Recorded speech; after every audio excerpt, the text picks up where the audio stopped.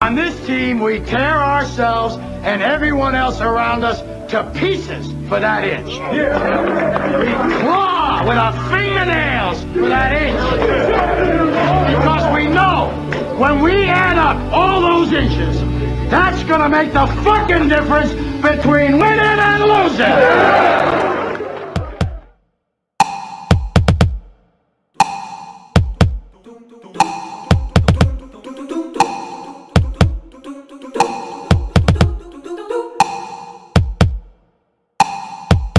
Hell, you could say that 10,000 times and it still wouldn't be enough. It fires me up, man. I love it. Say it one more time. Shake and bake! Does that feel good? Yeah, it rhymes. They're both verbs. It's awesome. If you ain't first, you're last. You're Pretty first, sure that's you're how last. Joe Burrow lives his life. Joe Cool, baby. Oh, yeah. See that chain?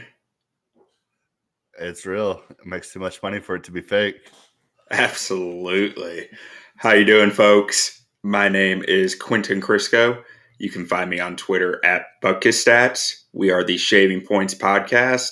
On Twitter, you can find us at shaving_PTS_pod, as in Shaving Points Pod. I'm joined here, as always, by my co-host, Jay. How you doing today, Jay? Doing fantastic. Thank you all for tuning in to the number one gambling show on the internet, hosted by two bald men. My name is JMay56. You can find me on Twitter at JMay56. My name is JMay. Follow us on Twitter. Follow us on the Instagram. Follow us on YouTube at Shaving Points. Come interact with us. It's a good time. Tell us how much you lose following our picks, and then how much you like to fade us, even though the model is killing it here lately. Putting out parlays on the daily, sweating out a parlay for the second day in a row. Need Syracuse to come through for the boys one time, up 3 with 2 minutes left. But feeling pretty good. We got a kind of an off week this week, so we're going to do a quick recap and get into it. Well, speaking of, let's tell the people about our new daily parlay picks, because this is the first show since we started doing them. It is. So if you follow us on Twitter and if you follow our website, you can see our daily parlay. We do a Razor's Edge parlay, which is going to usually give you a little bit juicier odds. We try to create those on the money line, and we'll either do slight dogs or slight favorites. Those are usually going to pay about between plus 500 and plus 800. And then our producer Cupcake also puts out a parlay every day. I don't know if he has much strategy other than he just picks the games that he likes.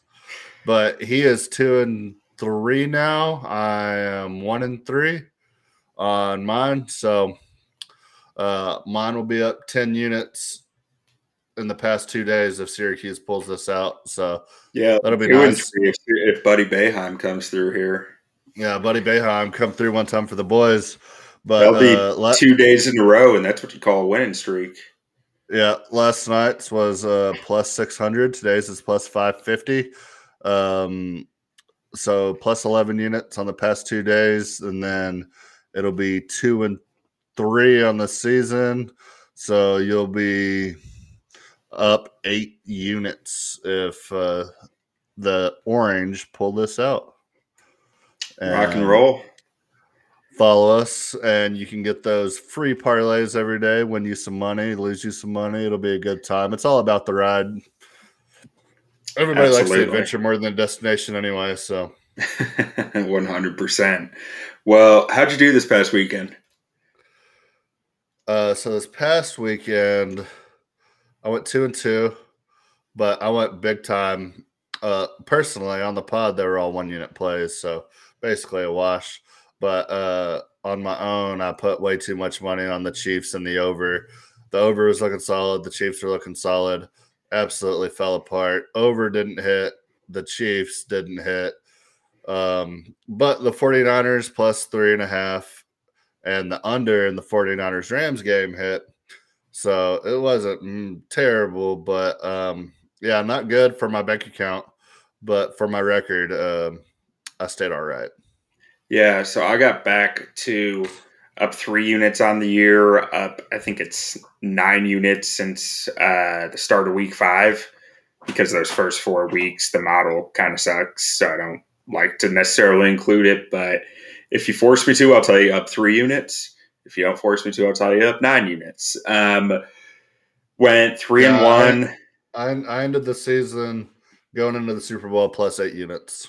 Yeah, I was up 8.5, lost a half unit over the weekend. So next year, I was actually thinking about this the other day. I just don't think I'm going to bet the model the first 4 weeks because it was so bad. Like, I mean, I was minus 6 units those first 4 weeks. I'm just going to bet the way I see it those first 4 weeks until I have enough data. But yeah, I had an epic collapse. I was up 15 units after week 4. All downhill from there. I had a couple other big weeks, but could never really climb back up. I had 2 weeks where I lost over 8 units. So, not terrible, but ended the season positive. So that's all you can ask for. Let's see. Since week 4, so I was pretty consistent throughout after those first 4 weeks. I never had a week where it was like I lost more than a unit, I don't think. Until week 18. Week 18 destroyed my record because I listened to the model too much. Everyone, people were sitting people, and it was hard to know who would play a full game, and I should have just played it more safe on that. But I did all right week 18 if I remember correctly. Just the Eagles screwed me because I was really expecting the Eagles to go out there and beat Dallas week 18, and that did not happen. Yeah. But this past weekend, let's see. So I was 2-0 against the spread, 1-1 on totals because I had the Bengals covering. I had San Fran covering. I had the under in the San Fran game. The one I lost out of those 4 was the over in the KC game. So then I lost a parlay where I had the Rams and Chiefs parlayed on the money line, but I won 2 teasers that I had, I think, which were Cincy and San Fran on a 7-point teaser. So whatever that would have been, 10 and 14 points. Yeah. And then I won another teaser that I had with the over that I put out. So ended up, I think, at 5-2 overall. So I was pretty happy with the results. And I think my props went 6-4 or something, so nothing great, but they did okay. I'm done with those prop sheets now, though. They're too much work. I don't know how some people are so good at just giving out props online. It's just the amount of work I put into those for just slightly above average results was just painstaking. Yep. My Cooper Kupp parlay hit the +1. It was +110. Gave it out last week. Over 8.5 catches, over 109 yards. He blew past that. So that was a nice little bonus for me. And then I had a McCole Hardman touchdown that hit. That was a +400. So I had both those. I gave those out in the pod.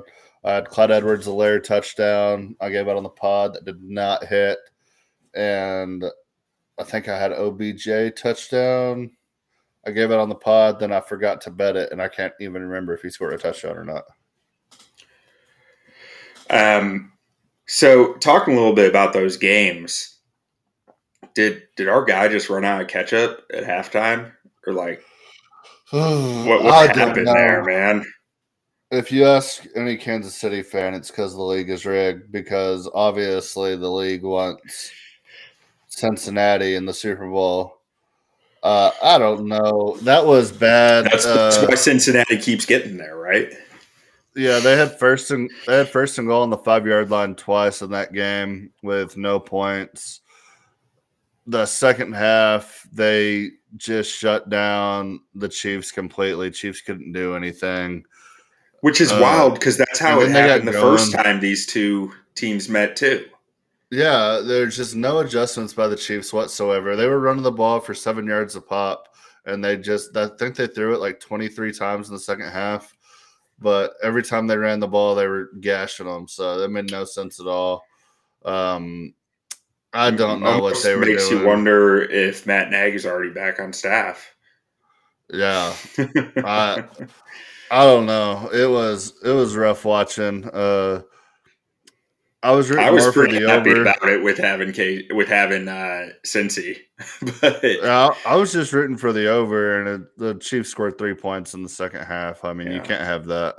Yeah. You gotta get in the end zone a couple of times, and maybe they would have had a chance. But yeah, it was rough, and I had them parlayed together on top of that too. So wasn't good. And then yeah, just all around bad. But I'm super pumped for Joe Burrow, Joe Cool in the Super Bowl. I said last week I was gonna bet on them to. I would have bet them money line to beat the Bills, and I should have just gone with my gut and taken them against the Chiefs as well. I just thought the Chiefs, after blowing a 21-3 lead in the first game, wouldn't do it again, and they did it again exactly the way they did it the first time. So history repeats itself there. Joe B's going to the Super Bowl. He is riding in hot. I'm super pumped for it. But do you have anything else in that game? No, that was really it, honestly. So I missed the first half of that game, so I turned it on in the third quarter, and I just got to see the Bengals dominate. Yeah. So it felt different for me. Yeah, it was a strange game, but getting into the other game, the real meat and potatoes of it all, man. The Rams 49ers. I'm straight up not having a good time after that game. Like, the 49ers deserve to win so much more than the Rams did, but the talent just outweighed it. Like, those guys were playing their hearts out. They were leaving it all out there, and it felt like the Rams were just like showing up when they needed to, except for Cooper Kupp. Yeah, I mean, Kyle Shanahan's got some issues. Oh, Shanny definitely wasn't having his best game. I'm talking about the players. Yeah, the players played their hearts out. Debo is I hate when like guys like that are crying on the sidelines, and then the camera just like pans to them and they don't ever leave, and the announcer like, leave the kid alone. So all I could think about there's a team going to the Super Bowl. Yeah. And you're more focused on a dude crying on the sidelines. Like, get the hell out of here. So I saw a picture of that with OBJ like talking into Debo's ear.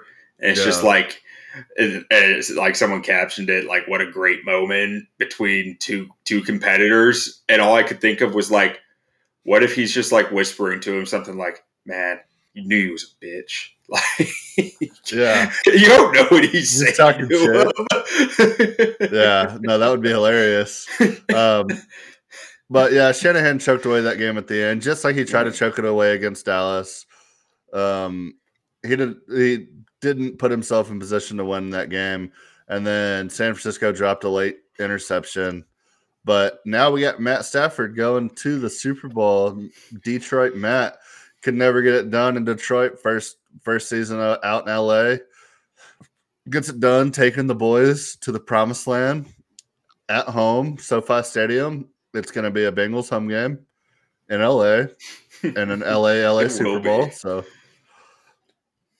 yeah, everybody in the world is going to be cheering for the Bengals. And I'm cheering for the Bengals, and I think the Bengals can win. I don't know. Something about Joe Burrow, man. Like, I said it when they played the Raiders. I said it when they played the Titans. I said it when they played the Chiefs. Like, he just got that it. Like, he hasn't even exploded in any of these games, but like, like when his back's against the wall, he's gonna make plays and get it done, and he's done it time and time again. Yep. He's been under so much pressure.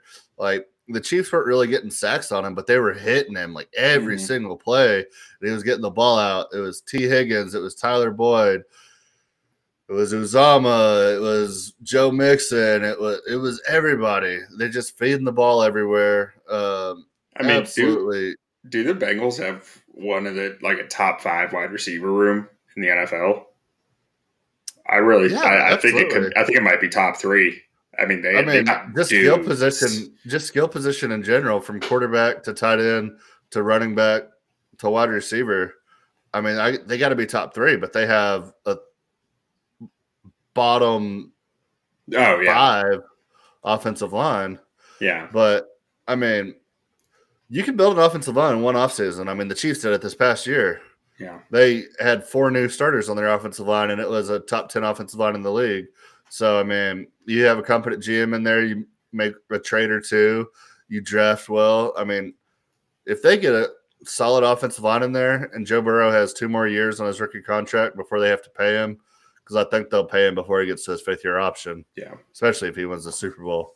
But, yeah, they're going to be dangerous for a while because that defense is good, not great, but they have the talent to, like, they're good where you need really to be. stick it. Yeah, they can really get after you when they need to in crunch time. So, yeah, they're dangerous. Yeah. They're like a wounded animal. Their safety, Jesse Bates, has been one of the most underrated players in the league for a few years now. Dude is good. Yeah. He has one of the best nicknames in the NFL. Jesse Bates? Yeah. It's decent. It's up there. Well, that's not his nickname. His nickname is Master Bates. Oh, Master Bates. Yeah. It's an outstanding nickname. I feel like that's a Zach Taylor nickname. Trying to be like funny, and I'm sure he's heard it his entire life. And then Zach Taylor says it and thinks he invented it, and thinks he's like the funniest person ever. Let's talk about Zach Taylor for a minute. People were talking about him like he was the worst coach in the league 2 years ago. Dude's in the Super Bowl. He's still one of the worst coaches. It's amazing how fast a franchise can turn around when you get the quarterback right.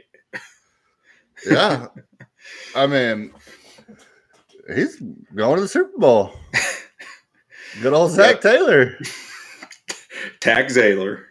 He was so good at his job. He got the number 1 overall pick. They picked the obvious number 1 overall player, and now they're going to the Super Bowl in 2nd year. Mm-hmm.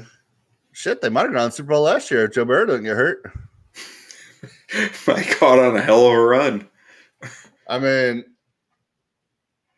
Joe Burrow just wins championships when he doesn't have a missing ACL. Yeah.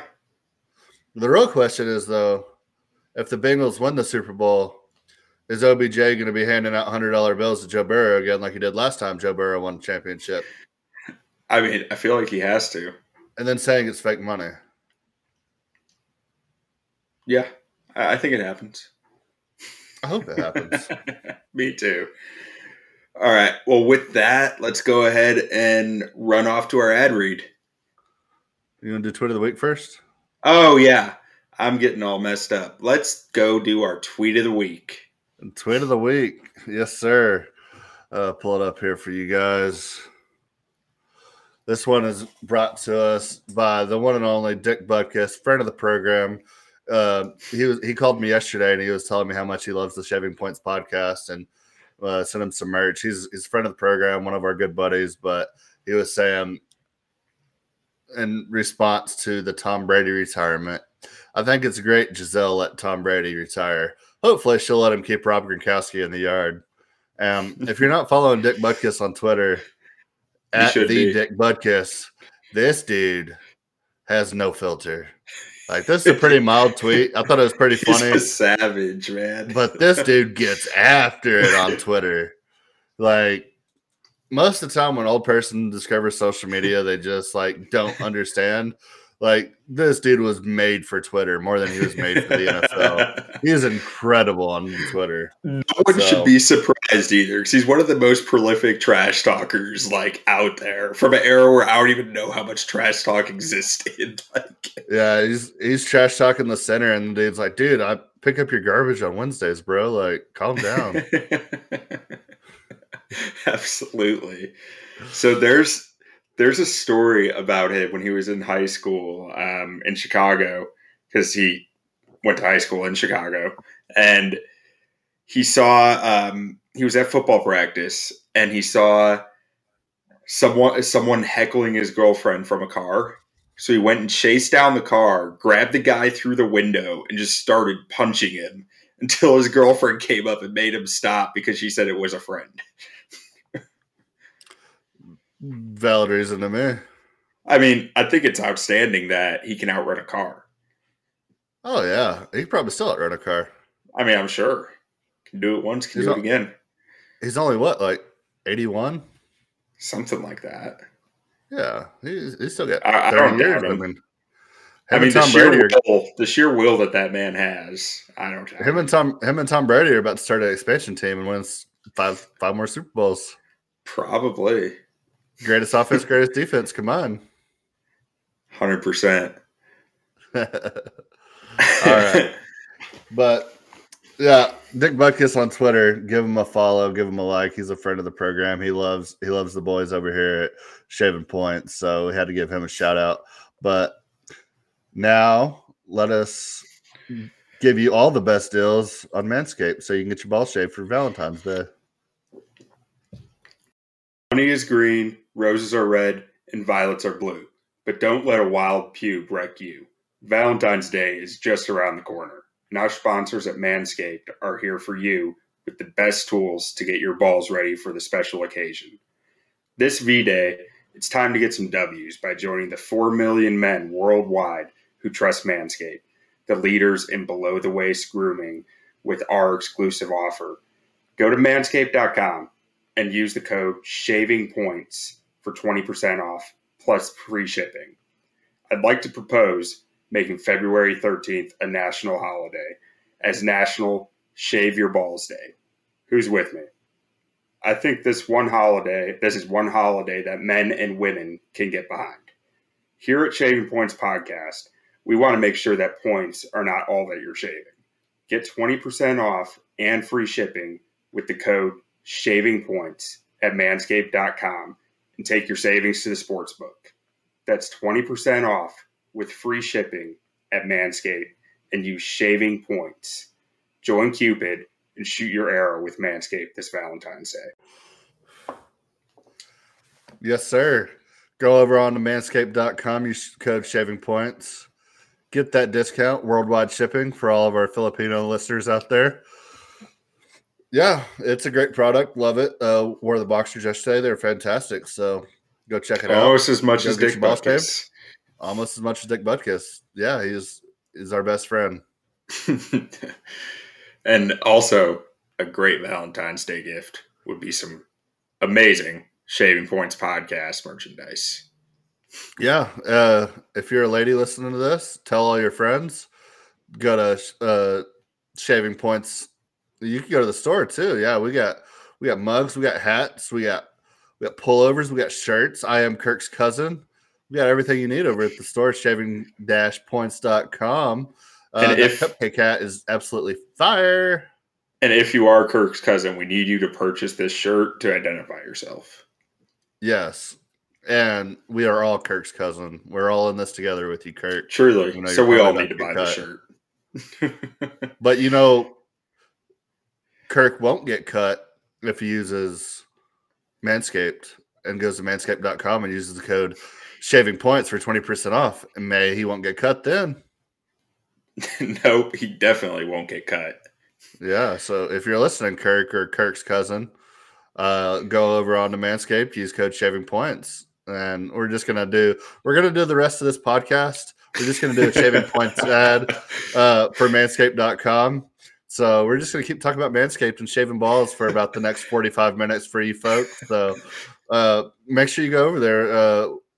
We all have significant others, and we need to get them Valentine's gifts. So yeah, go to manscaped.com, 20% off, worldwide shipping. I don't know that I can talk for 45 more minutes about this. All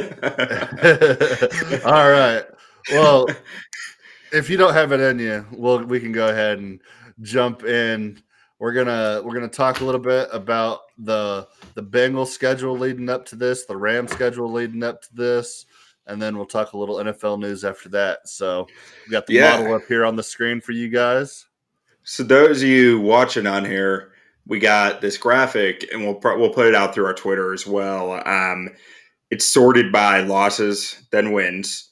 It's every game since he has played this year. and the result of the game, whether it's win or loss, what the point differential was, how many turnovers occurred in that game, and then we get into the opponent ranks. This is just 1 through 32, how good this opponent was in each category.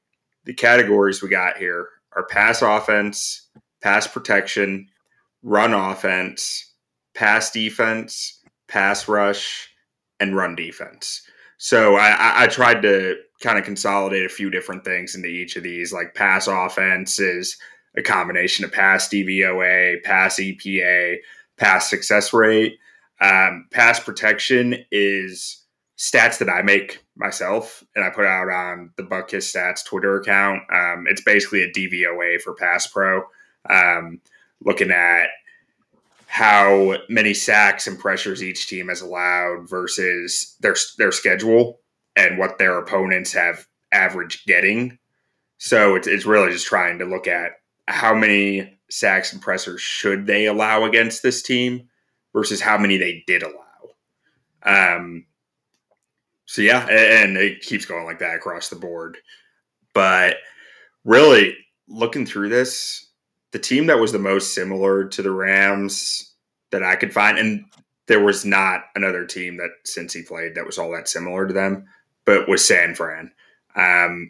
Largely because they were one of the only opponents that Cincinnati played that was top 11 in every defensive category and was still top 12 in every offensive category. Yeah, so like the only thing that really sticks out to me out of this is you look at their losses, okay, and outside of Cleveland and outside of the Chargers, their biggest loss was 5 points. They're catching 4.5 right now, ladies and gentlemen. 4.5. They lost by 3. They lost by 3. They lost by 3. They lost by 3, and they lost by 5. Outside of those 2 games, this team plays close games. So that is exactly what I saw too. What my eyes point me to. All these other stats are fun, but so the main other thing that I see in this is their turnovers. When they lose, is when they turn over the ball multiple times, which, is not a profound football statement. That's something that, you kind of know is a fact of football. But really, as you look into these games a little more, a lot of these were they fell behind early. They might have stalled or thrown a few picks in the first quarter and never caught up. Well, really, so those were just really the two that were large differences. That was the case. They stalled or turned the ball over early. We go through the rest of these losses. We'll start with the first one. They kept getting stuck in the red zone, kept kicking field goals. And San Fran was scoring touchdowns, and they couldn't make up the full difference, ended up losing by 3. The Chicago game, that was one of my best bets of the year. Took Chicago on the money line right there. Joe Burrow's worst performance probably since his first year at LSU, but I don't think he ever had a game that bad. What did he throw? 3 straight interceptions? And a fumble. 4 consecutive turnovers in the third quarter, and they lost by 3. Wow. I mean, that's pretty impressive. Chicago should be in the Super Bowl. And then this Green Bay, obviously.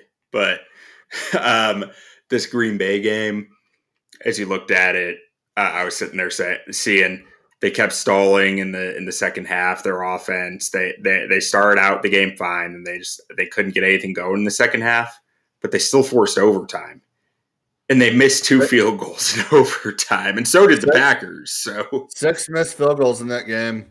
Evan McPherson, in my opinion, is the second best kicker in the league right now behind Justin Tucker, and him missing those field goals, I don't know. There's that field had to be something wrong. I mean, Mason Crossbar was pretty bad all year, but 6 missed field goals in a game between professional kickers just doesn't happen. Sometimes it's just one of those days, but yeah, they make a couple of those field goals. They beat Green Bay. Yeah. So, I mean, honestly, I look at these losses outside of those first two, and I just see flukes all over the place. Like the next one against the Jets, they were up by 17 in the fourth quarter. They messed up. They threw an interception towards the end of the quarter, and Mike White happened. I mean, the legend of Mike White will never die. The legend of Mike White, yeah. Jets have the number 1 overall pick, I believe, if they don't pull that game out of their ass. So they can thank Mike White for not having the number 1 overall pick. Yeah. And then, as we said, the two big losses really came down to turnovers in the first quarter. And they were just fighting uphill the rest of the way, trying to do too much, play hero ball, end up turning the ball over more, taking sacks, that type of stuff. The Chargers game was weird, too, because that was when the Chargers were on their downside. The Bengals were kind of ascending, and that was just like a flip-flop. After that, the Bengals kept ascending, and the Chargers went back downhill. So that was a weird game, but one of those mid to late year games, I mean, that happens. Yeah. Well, in that game, too, I remember the Bengals came back, and they made it like only a 4-point game or something early in the third quarter. And then it was like they just ran out of adrenaline. They were down 8 halfway through the third quarter and just fell apart. Yeah. And that, which the even weirder thing about that game, I don't know if the Chargers were running a ton of stunts or what, but Bosa was a non-factor in that game. Everybody else had sacks, not Bosa. Yeah. It was like it was very weird. I was just listening on the radio. I didn't catch much of it, but yeah, every time I checked the score, it was like they were down big because I bet on the Bengals that week. They were down big, and then they were catching up. Then they were down big. Then it was an 8-point game. I think they were favored that game. I think so too. I had them in a teaser like +2, and I was like, just score the touchdown, like whether you get the 2-point conversion or not. And then I think there was like a Joe Mixon fumble on like the 15. Yeah, and then they went from being down 8 to down 15. Then there was like a 3 and out. Then they were down 22, and then it just spiraled from there. Yeah, and then this last one was Week 18 against Cleveland. I wrote here, Week 18. Who cares? That game means nothing. They'd already locked up the division at that point, I believe. Yeah. So we come down to the bottom of the chart here. We see that their average win, they won by 12 points, which is pretty dang solid. Means they were winning by 2 scores every time they won on average. Their average loss was only by 8.7 points, which is better than the Rams' average loss. And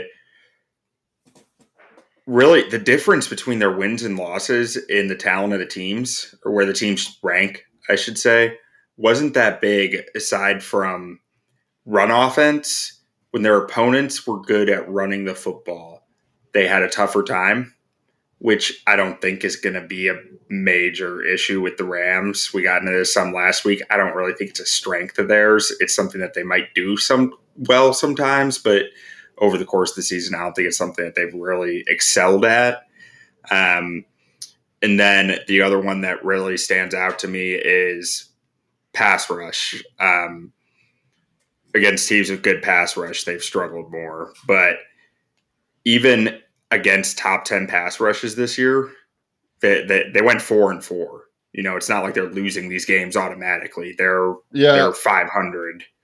And to be fair, on the pass rush, Kansas City was 17th. You take out the first 5 weeks, whenever they get healthy, they're probably a top 10 pass rush team. So they were one of the best pass rush teams in the league both times they played them. Now, granted, LA is the number 1 pass rush team. Yeah, but all he has to do is get the ball out a couple times. Jalen Ramsey's been getting beat, and if he plays like he did against the Buccaneers, where Mike Evans was burning off on him, and he lets Jamar Chase do that to him, they could be in trouble quick. Because I mean, Joey B only needs a 3-step, 1.3 seconds to get the ball to Jamar Chase. I mean, so I'll be straightforward. I like the Bengals to cover the 4, but I don't even know if I like him to, but I'm going to bet him because I'm not betting against Joe Burrow.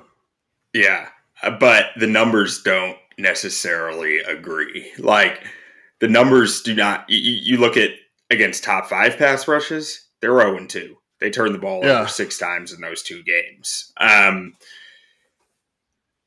But the top pass defenses, they really didn't play a lot of really difficult defenses this year, and they were 1-2 against the top 5, or no, against the top 10. Against the top 5, they were 0-2. But honestly, I think they're on a streak right now, and I don't know how much numbers really matter when you're on a streak. Yeah, they're like hot. This. I'm probably gonna bet the Bengals and then bet Aaron Donald to win Super Bowl MVP. Yeah, that's a solid hedge. Yeah, and one thing that was interesting. One thing that was interesting to see here, they have kicked the ass of some teams who had solid pass protection. Oh crap! I just realized this. I didn't put a metric in there I have an adjuster in my pass protection stats for the Steelers specifically because Ben Roethlisberger got the ball out so fast this year that it was extremely inefficient, but he didn't get pressured or sacked much because of it. And I forgot to put that adjuster in. So this shows Pittsburgh is having a top O-line. They did not. But Ben Roethlisberger also didn't get touched much. He also didn't make very many completions either. Exactly. I was looking at 45 times a game. In preparing this, I was looking at all these numbers, and it was staggering how much faster he got the ball out than any other quarterback. Like it was like a full half second faster than anyone else. Yeah, he was struggling, and then he probably should have hung it up last year. It was hard to watch. But so, let's see. Rams have a strong run defense, top 5. Doesn't really matter for this matchup.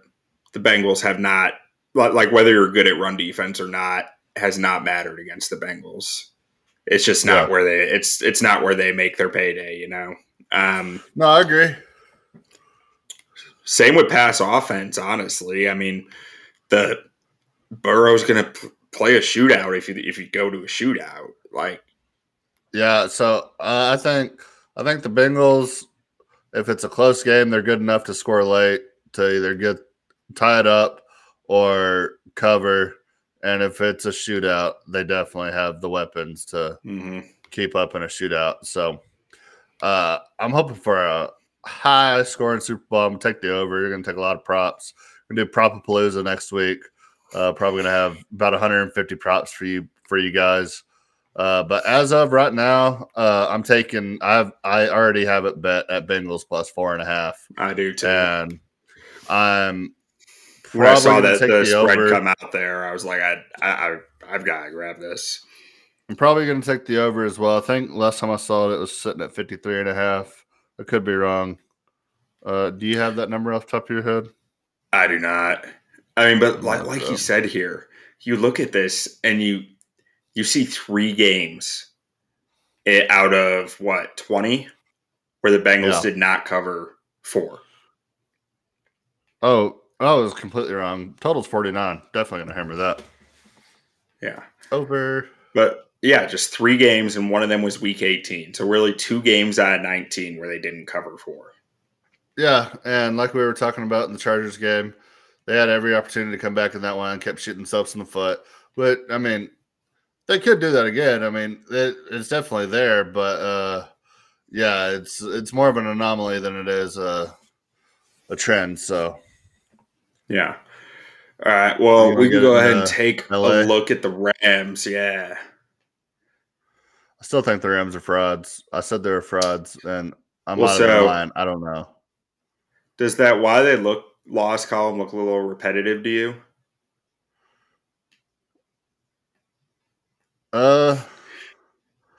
Yeah. I mean, teams with good offenses. No, the why they lost column on the far right. Oh, lack of explosive plays. Yeah, I mean, I think OBJ helps that out a lot though because He does.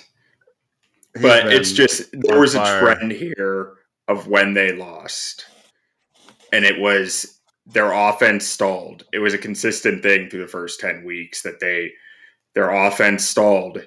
They were done, and their offense Yeah, stalled a lot. 3 out of 10 games in those first 10 games. even in the later in the year, they didn't really do a whole lot to win some of those games that they won. There's just the other team Yeah. just didn't win it either. So I mean, it kind of went both ways throughout the year. But I mean, they had outside of playing in the West. I mean, they didn't have like the hardest schedule in the world. They played the AFC South pretty easy. They played the NFC North. It was pretty I think easy. their strength of schedule was like that. They had one of the 10 hardest schedules, but I think it's very skewed towards their division, which shouldn't be discounted. But like they're also your division opponent. But they also lost to everybody in their division. Yeah, So exactly. but, I mean, Their strength of victory is probably not as good as their strength of schedule. Let's put it that way. They played Indy in week 2 before Indy hit his stride. They won by 3. Indy wasn't great early in the year. They beat Pitts out of Chicago week 1. Tampa Bay was a nice win. Seattle was terrible. The Giants were terrible. Detroit was terrible. They should have lost that game. Houston wasn't good. They struggled that game early. Jacksonville wasn't good. So I mean, they had a stretch of Giants, Lions, Texans, Jags. Mhm. Probably all those teams are picking top 5. Yeah. Then Arizona, a win and a loss. Seattle, they beat them twice. Did they? Oh, they lost to San Fran twice. That's what it was when I was looking. So yeah, Seattle they beat twice. Minnesota, they should have lost to Minnesota. It took them everything they had and then some to beat Minnesota. The Baltimore win was extremely fluky when Baltimore wasn't playing great ball. I mean, even their playoff wins have been fluky. Yeah, they haven't been convincing in any of these games in the playoffs. But they have all the talent. If they show up and they play their best game, they're going to blow them out. Yeah. I just don't know if they have it in them to play their best game. Yeah, I mean they start slow consistently, and just did they lose their left tackle? Is Whitworth out? I know he was kind of banged up at the end. Probably. I mean, he's 47 I feel like years he's old, supposed still to have out been there out playing like at a high level 10 times this year, and he hasn't been. So, dude has grandkids playing Division I football. Yeah, he does. So I tried to find a comparable team for Cincy. There just isn't one. There's no other team. Be the closest comp.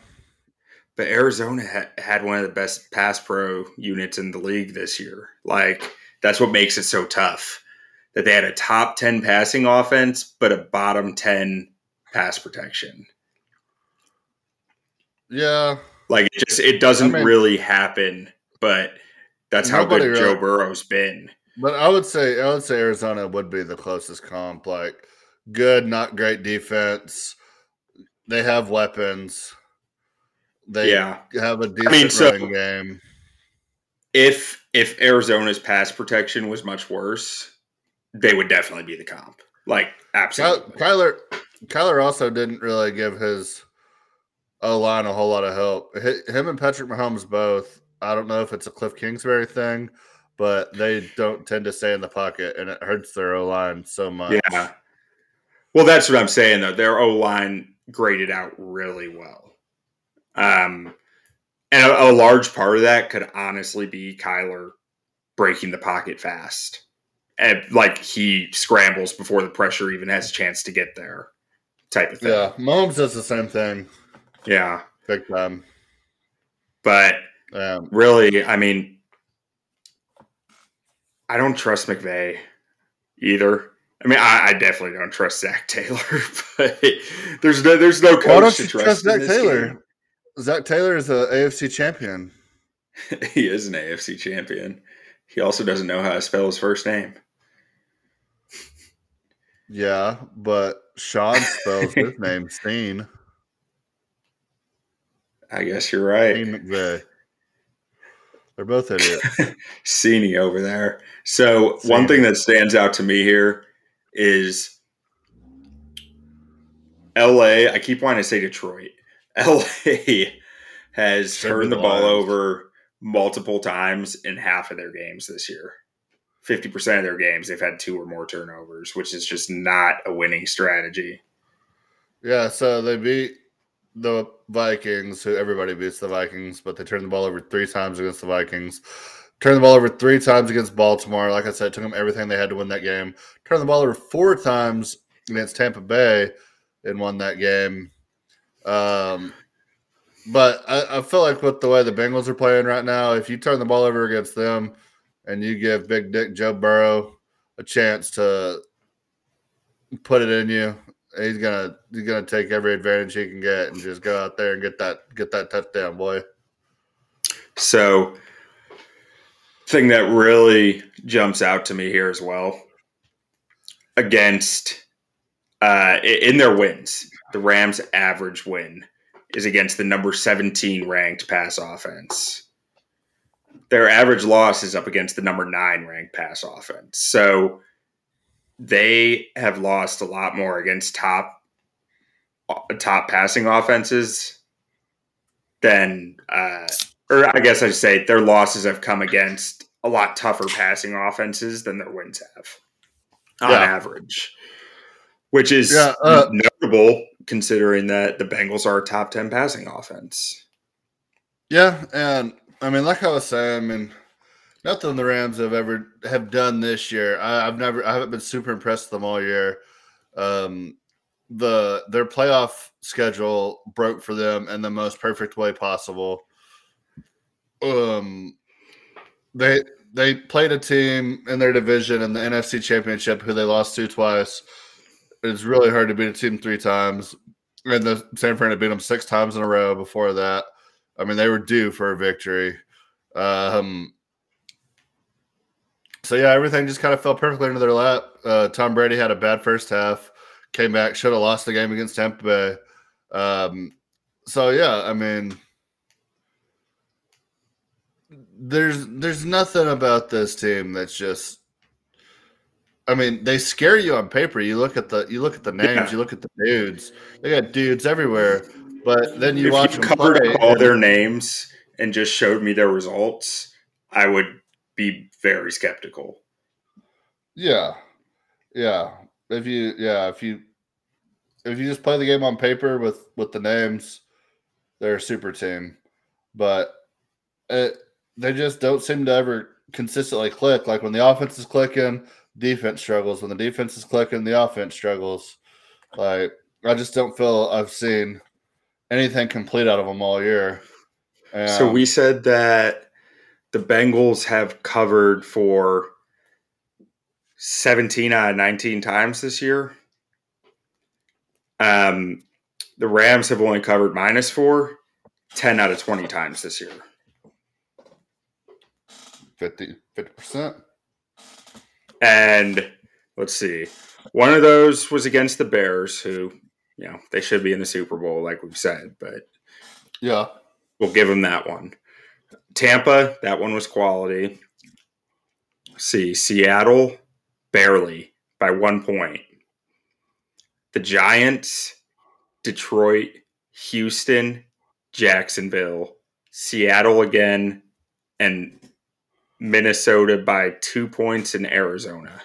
To be fair, in the Detroit game, they got that late touchdown because they really only won that game by like 3 points because they didn't even kick the extra point. I think they scored in the last play of the game.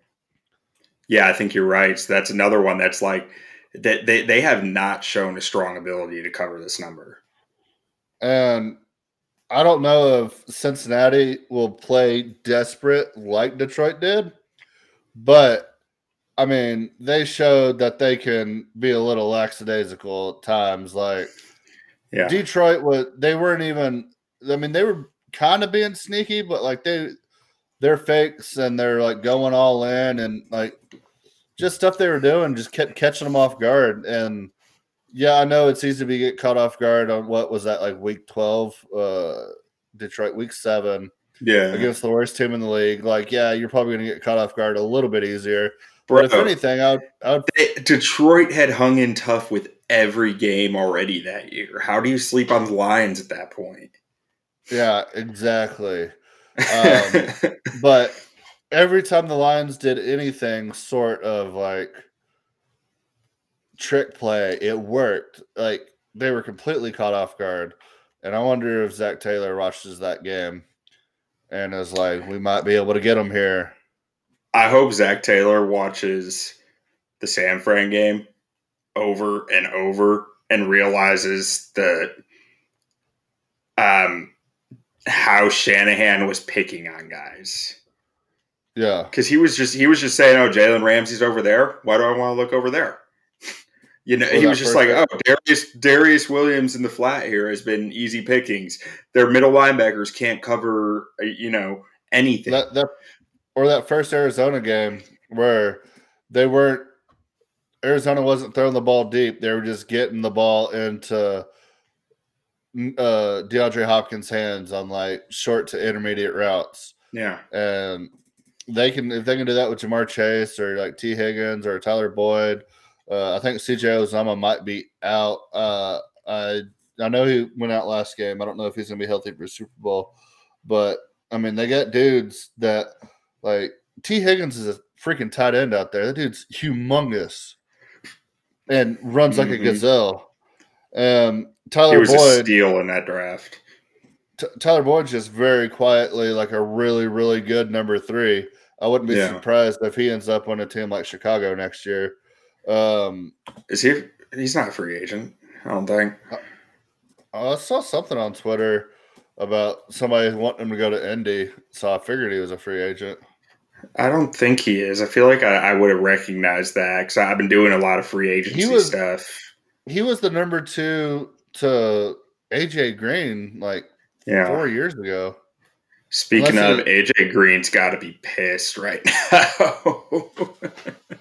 He can't be that mad. I mean, Joe Burrow tried to force feed him the ball last year, and he just refused to catch it. Yeah. No, just that he left.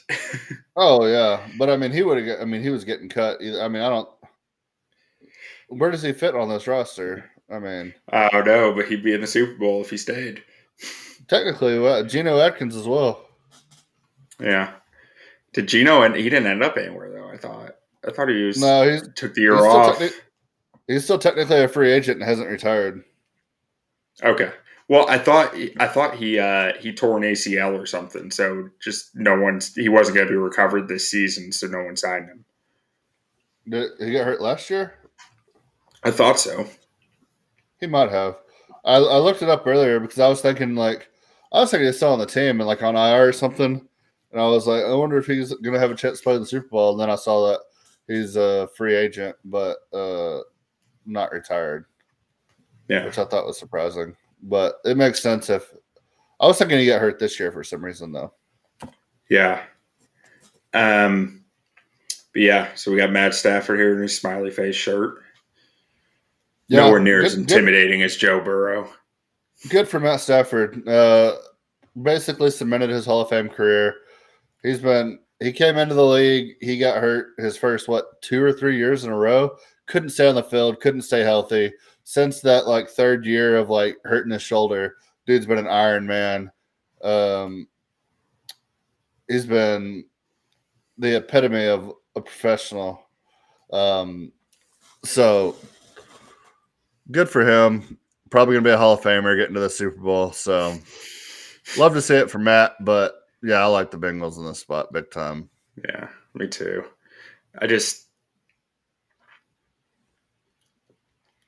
I don't know. And this type of thought has bit me before, but I know the Rams are so much more talented and all this stuff, but they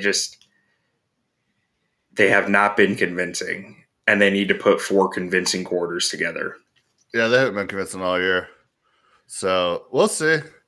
But yeah, we'll get into Prop Palooza next week. We're gonna do all sorts of prop plays, all sorts of stuff for y'all.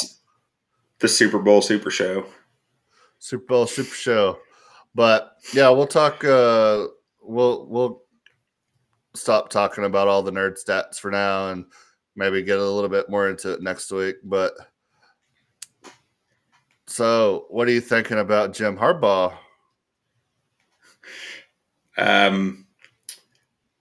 Well, about the same as I did before the season.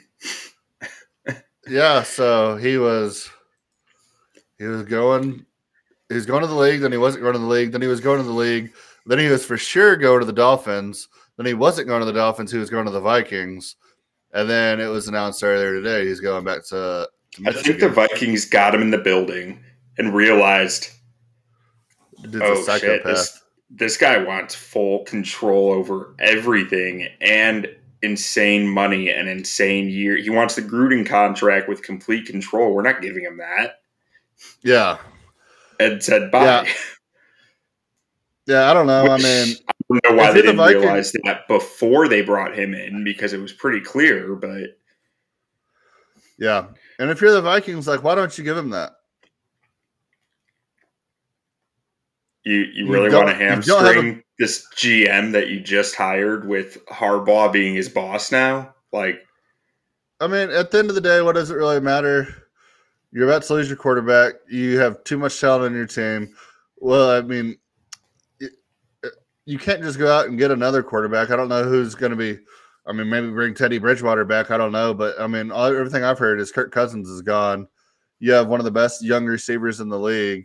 He's not going to stick around if you don't find a quarterback. I mean,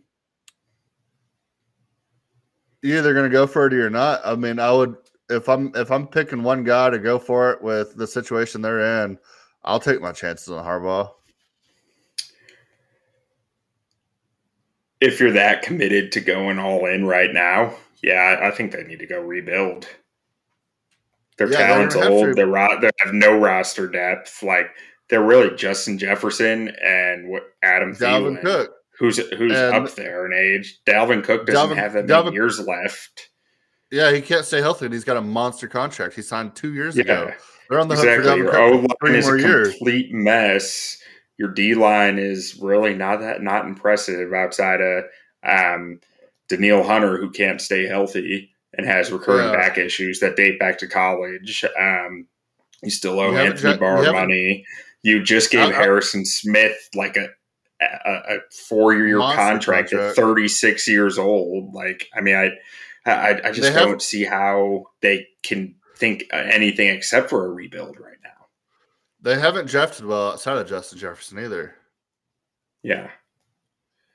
So, they keep wasting early picks on offensive tackles who aren't very good. Yeah. So, yeah, they're struggling. I mean, I would have taken it. I would have just said, okay. I mean, if you're gonna have somebody committed to you, I'd want Harbaugh committed to me, because I mean, he did good in San Francisco. I mean, the Yorks are just crazy people, and they ran him out of the building. If you didn't already hire Kwesi Adofo-Mensah, I agree, but they already hired him. And that's just – you're just asking for dysfunction by bringing Harbaugh into your building with your new GM, like, suddenly not being the boss anymore. It's like that's not what he signed up for. If you did it early in the process, I get it. I understand shooting your shot there. I wouldn't have been against the Bears doing it. I would have been very excited about the Bears doing it. But the second you hire that GM, it's all different. It's a different story. So another question. How close do you think Brian Daboll was to quitting on his first day, when he probably went into the office wearing like shorts and a sweater, and they're like, no. Go get back in your freaking Ford Raptor. You go put on a suit. We got media here. We got to make this video like you're going to work. He obviously did not wear his suit there, because nobody drives with a suit jacket on. It's damn near impossible. So that like they made him put on a suit to drive up to freaking get out of the truck and grab a briefcase that he probably doesn't even use a briefcase. He seems more like a notepad kind of guy. To give this illusion that he's going to work. Like, if I'm Brian Daboll, like, I'm just like, screw you guys. I'm out of here. Like, he did not seem happy either. Did you see the clip of it where they put the People's Court music behind it? No. It looked like some like college town attorney who was like, "I'm gonna get you out of your DUI." No, it's definitely what he looked like. It was hysterical. Yeah, he looked like a kid that was like maybe from like really rich parents that like they had really high aspirations for him. He went to like a really good law school, and then he got out of law school and they tried to get him a job at a firm and he just like screwed it all up. And now he's just like the local attorney for like a college town, like Lubbock. Yeah, just a big ass country boy, just like, all right, man, got a DWI. What were you doing? Oh shit, man! No, we got you, man. Just come on in here and follow me. You're good. I drive Ford Raptor. Me and the judge, we were real good. We'll just pay your money. You'll be all right. Dude, that video was hysterical. I can't lie. Yeah, that was so good. I mean, I imagine, like you said, he got there in his sweats, and they were like, "No, this won't work." He went out of his car and called Ken Dorsey and was like, "Deal's off." And Ken Dorsey had to like talk him down to be like, yeah, to go back in the building in his suit and be happy about it. It's just a 10-second TikTok, Brian. Like, just go put a suit on. So dumb. It's just so obvious that like he's not a suit guy. Dude, I can't believe that he got Ken Dorsey to go with him. Yeah, like I'm still in shock over that.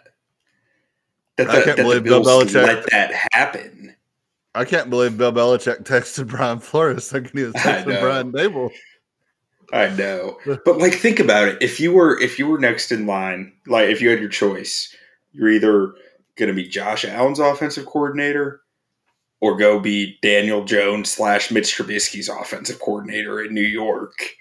Which are you like? I'm just blown away that happened. That the Bills let it happen. Like, maybe he has more faith in Brian Daboll than he has in Josh Allen. Maybe, but Josh Allen's about to next season be interesting for him. Or maybe they saw Mitchell Trubisky in practice, and he was like, Brian Daboll's like, we got something with this kid. And so he's like, they're going to go to New York and sign Mitchell Trubisky. To like a 5-year, like $10 million deal, and then just like have a loaded roster. No, I think Mitch is going to be offered big money this year. Right. I mean, maybe he will, but like either way, he won't be getting paid like a high quality starter. And if they could make him into that, like even in their minds, that I could see the strategy of like, we're going to have extra cap space because we're going to have him on this 3-year deal that is not going to pay like he's worth. I could see they can do that, which I don't really think they will, but I could see somebody paying him like 3 years, $25 million a year with like $50 million guaranteed. Oh, I don't know about that. I mean, it's fairly cheap in the QB market. I mean, it's really just a 3-year, $50 million deal. But what did Teddy Bridgewater get? Whatever Teddy Bridgewater got, I think is the cap for Mitch. He was only getting like 12.5 a year. I mean, I think Mitch gets big money. I really do. With how many openings there are and a pretty weak quarterback class coming in. I mean, you got the Saints looking for a quarterback. They maybe bring back Jameis. Who knows? You got Tampa looking for a quarterback. They have a really, really good team. If they don't dissolve it, they can go who's win that rookie they took? Aaron Rodgers? That kid, no, the kid from Florida. Kyle Trask. Kyle Trask season, man. He spent a year learning behind the GOAT. He's just like him. Yeah, all of Tom Brady's backups are just thriving in the league. Jimmy G is going to be available on the open market. I mean, I would take Mitch over every available quarterback plus the guys in the draft. I mean, I would too, but I think I'd take my chances with an unknown over giving him 25 a year or even 20 a year. Like, I think it's going to be like a 3-year, $75 million deal with like 50 guaranteed, and it's basically going to be a 3-year, $50 million deal. But I mean, unless he does the fully guaranteed route like Kirk Cousins, then I think it'll be closer to like 3 years, 55, fully guaranteed. Yeah, I think around $50 million on 3 years I could see, but I don't think it's fully guaranteed by any means. I think it's like 1 year guaranteed because he hasn't proven anything. I don't think anyone's going to give him more than 1 year worth of money if he hasn't proven anything. He was drafted above Patrick Mahomes. It's got to count for something. Patrick Mahomes is a Super Bowl winner. Leonard Fournette's a Super Bowl winner. Fine. So who else was in that class? John Ross. John Ross would be going to the Super Bowl right now if he wasn't a bust. Talk about a dude, or talk about a team that recovered from that. Good Lord. Dude. John Ross on the Giants. Seriously. Him and Mitch are going to tear it up this year. Maybe they will. I hope he does, man. I'm rooting for Mitch. I hope so. Yeah, no, I think Mitch he's going to win the MVP next year. So he'll put it on the shelf below his MVP? No. Oh, yeah. Below. Yeah, MVP's top shelf, baby. Dak Prescott didn't even accept his. What a douchebag. Yeah. I mean, you got to lean into it, man.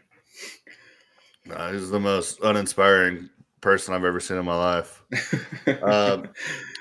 Did you see that thing from Hugh Jackson after the Brian Flores stuff, being like, "Oh yeah, I can back that up. I got paid to lose." I meant to send this. Have you seen Hugh Jackson's foundation logo? No. Oh my goodness! I got Cupcake. I'm going to send this to you. HJ on it. Yes, but the logo is even worse than that.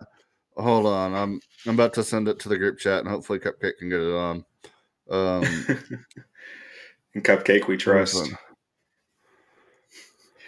But yeah, that was just whenever you get that Cupcake, so serious. If Brian Flores isn't willing to settle with the NFL or like the teams on this stuff, and he's actually trying to make a point, this could get really ugly. It could get really ugly. But he makes some valid points, especially like if they can prove that he was getting offered $100,000 to lose games, like you lose your team if you get caught doing that shit. Mm-hmm. And then Hugh Jackson said the same this thing. Could blow back on the Browns. Yeah, because Hugh Jackson said he was getting paid to lose as well. I'm all for it. I mean, wait. So we had Hugh Jackson providing the huge action of shaving points. Yeah, absolutely. But I'm all for it. I'm all for these billionaire owners to lose their teams if they're not doing everything they can to win. Get some young guys in here, man. Like, let's get this exciting again. Like, let's get some owners that want to go out there and spend some money and actually make it fun. Like these owners. You know what we need? We need to own a team. We need Dave Portnoy to buy the Dolphins. That would be incredible. Oh, here it is. Okay. This is a real logo. Why? I don't know why. That's terrible. The J looks like he's given the H a hand job, and the logo's HJ. Looks like he's given 2 hand jobs to the I think Hugh Jackson has been trolling us all for years. It's the only way this could be real. That's either just incredible forethought to be like, we're going to get so much attention to the foundation by doing this, or just so much lack of awareness where he actually thinks it's good.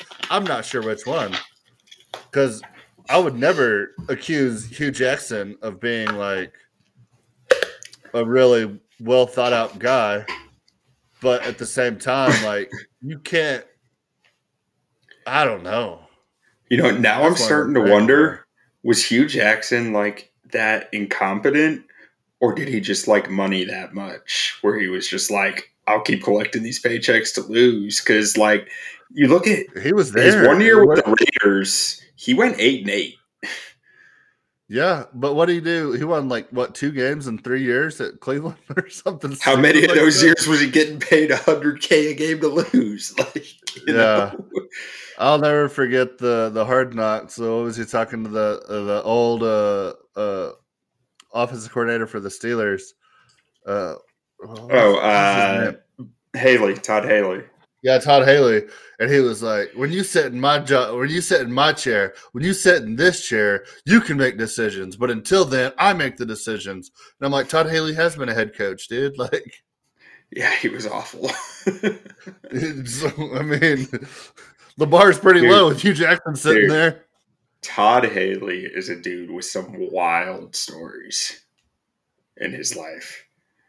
The amount of arrest reports that have to do with tequila around Todd Haley and his wife are just utterly insane. You read them and you just wonder how on earth this man has survived this long. Hey, man. Whatever it takes, right? Yeah. I'm trying to remember. There's one of them who was he was claiming to sell a washer and dryer online or something, and then they showed up to his house, the buyer, and it was a scam, and they were just hammered drunk, trying to rob him. It was something really weird. What? Oh man, yeah, I love Todd Haley. He's got some incredible stories, but we're kind of just drifting off into the distance now. So you got anything else on your plate for this week as we go in to the most exhilarating weekend of the year is the Pro Bowl with the Skills Challenge? They're bringing back the Skills Challenge, so that'll be fun. Let's go watch guys throw the ball as far as they can. Is Josh Allen and Patrick Mahomes both going? I hope Patrick Mahomes and Josh Allen are there. They do a throw off so you can throw further. That'll be cool. That'll be about the only thing I want to watch. I always, honestly, as a kid, I always liked watching the Skills Challenge. I never watched it live, but they still show replays in the off season. Yeah, or you can find them on YouTube. They're just funny or interesting. Yeah, you can go watch Jim Harbaugh in one. I watched one this morning. It was Tom Brady's first year, and it was Tom Brady, Brad Johnson, who was the Rams quarterback, the Mark Bulger. Oh, Mark. No, it was the year. Yeah, it was the year Kurt Warner got hurt and Mark Bulger made the Pro Bowl, and everybody thought he was the next greatest thing, and he wasn't. No. Who else was out there? It was funny to watch though because Tom Brady, he wasn't good. No. You go watch him in that Skills Challenge his second year in the league, and you're like, yeah, this guy's not good. He looked I don't even know what to compare him to. He couldn't hit shit. And then you put him in that challenge today. Mitch Trubisky. I see we have a parallel here. Yeah, Mitch Trubisky is Tom Brady without. He was awful in the skill challenge in his second year when he made the Pro Bowl. Oh, I watched that one the other day too, and he was thrown to Mike Evans, and he had to get it over the plexiglass wall, and he just couldn't do it. Yeah. He just couldn't do it. Someday someone's gonna look back at that and be like, "Man, Mitch Trubisky was not good once."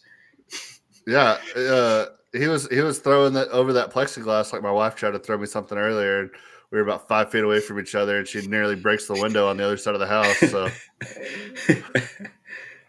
all right, should we jump into Reddit thread of the week? Yeah, let's knock it out real quick. We're about to be running long if we don't. Okay. Oh dang! Yeah, I didn't even realize we were running that long. That's what happens when you freestyle. All right, so Reddit thread of the week. Dr. Dre. I thought he was locked up in a basement. Yeah. Yeah. We're not getting that again. For another time. All right, Reddit thread didn't even start the show after that. Brought to you by a Quef in Time, who is a Lions fan. Matthew Stafford versus we always Joe get Burrow Lions fans in the Super Bowl. Is this the most likable matchup in Super Bowl history? So, first comment here. We got, I'm sure Jared Goff is rooting against Stafford. followed by, man, I hope Jared's all right. Imagine having your head coach wanting to shit can you as quickly and seemingly as publicly as he could. Probably hurt your confidence a little bit. Him and Jameis Winston can start a support group. Brock Osweiler would like to join. Just a great thread. Brock Osweiler's made a lot of money. Yeah, well, that's what entails after that. But that's where it stopped being funny and people started getting too serious. Yeah. As Reddit tends to.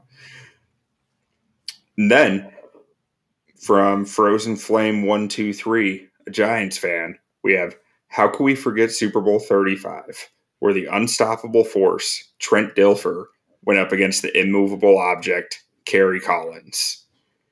Yeah, but those people weren't likable. They were just technically alive. Like they were the absolute most like bare minimum what you need to like be a human. Yeah, I agree. That one didn't inspire the same confidence. So this next one from Aristotle 20, just it kind of hurt to think about, where he said we could have had Bortles versus Foles, or Bortles versus Keenum. Bortles versus Keenum might have taken the cake. I don't know.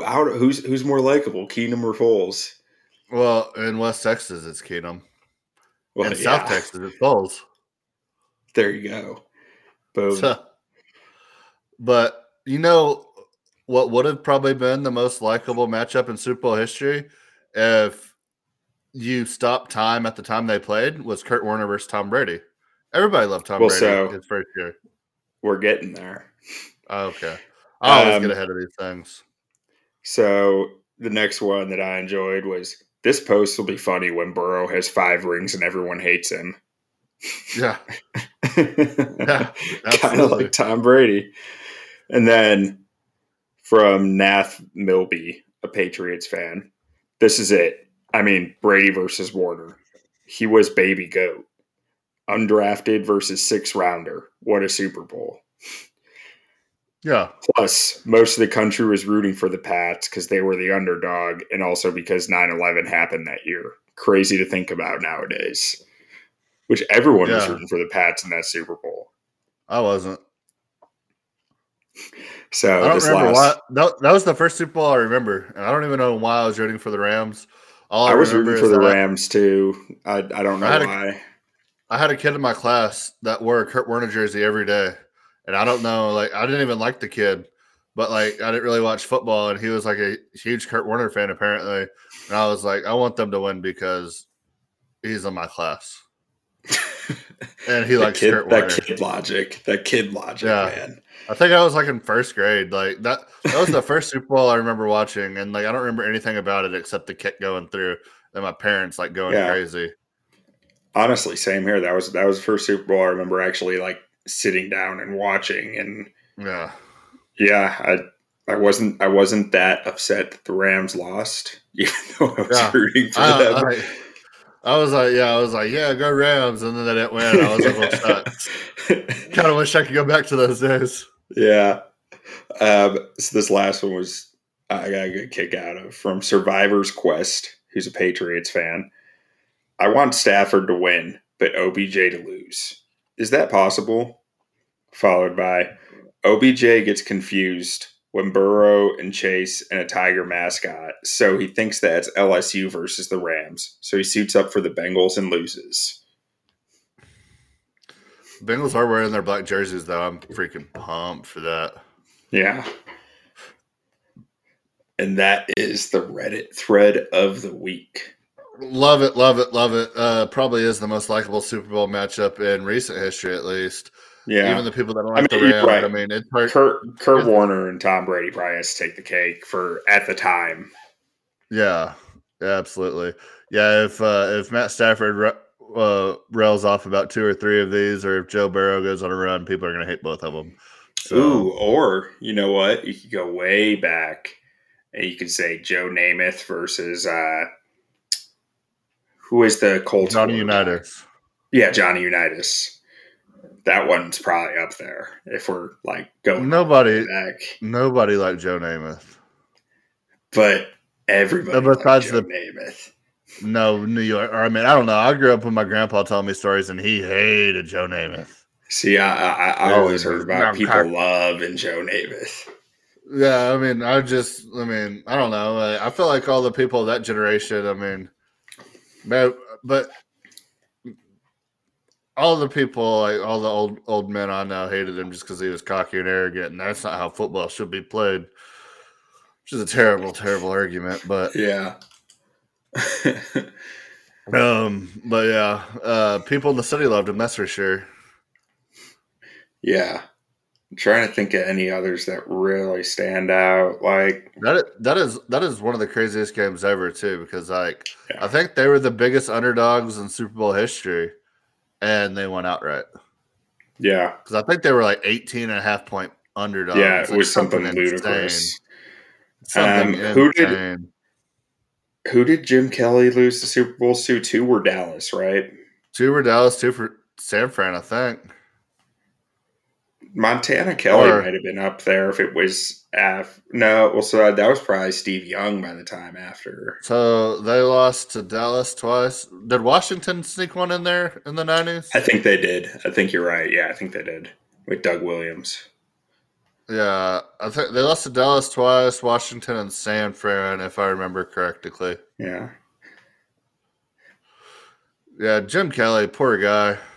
Well, that's what I was break. thinking. After losing 3, like, how could you root against the guy? He's got to be likable. And then he like stays in Buffalo, and he's like a great guy. Then he gets cancer, and I'm like, this dude cannot catch a break, man. Yeah. You gotta love Jim Kelly, but good Lord, man, like Lord bless him one time. Come on, like And his give our boy a break. nephew grows up to be Chad Kelly, and Oh yeah, what a like if reincarnation is real, like Jim Kelly really pissed some people off first time around. he must have. All right. Well, I think that'll about do it for us this week, guys. If you like the show, give us a like, give us a subscribe on the YouTube, give us a follow on all the other social platforms, comment on our stuff, let us know what you think. If you love fire merch, go to our store, Shaving Points, shaving-points.com. We got shirts, we got hoodies, we got beanies. It's getting cold out there. It's super comfortable, super affordable as well. Hook the boys up. If get something for your boyfriend, get something for your girlfriend. Everybody loves it. We'd really appreciate it. Get the brand out there. Let other people know what you like. So, and don't forget to go by manscaped.com using code Shaving Points. Holiday season's coming up. Keep them balls clean, boys. I think that's it for me, Q. Don't sleep on the lines. Boom. Cut that meat! Cut that meat!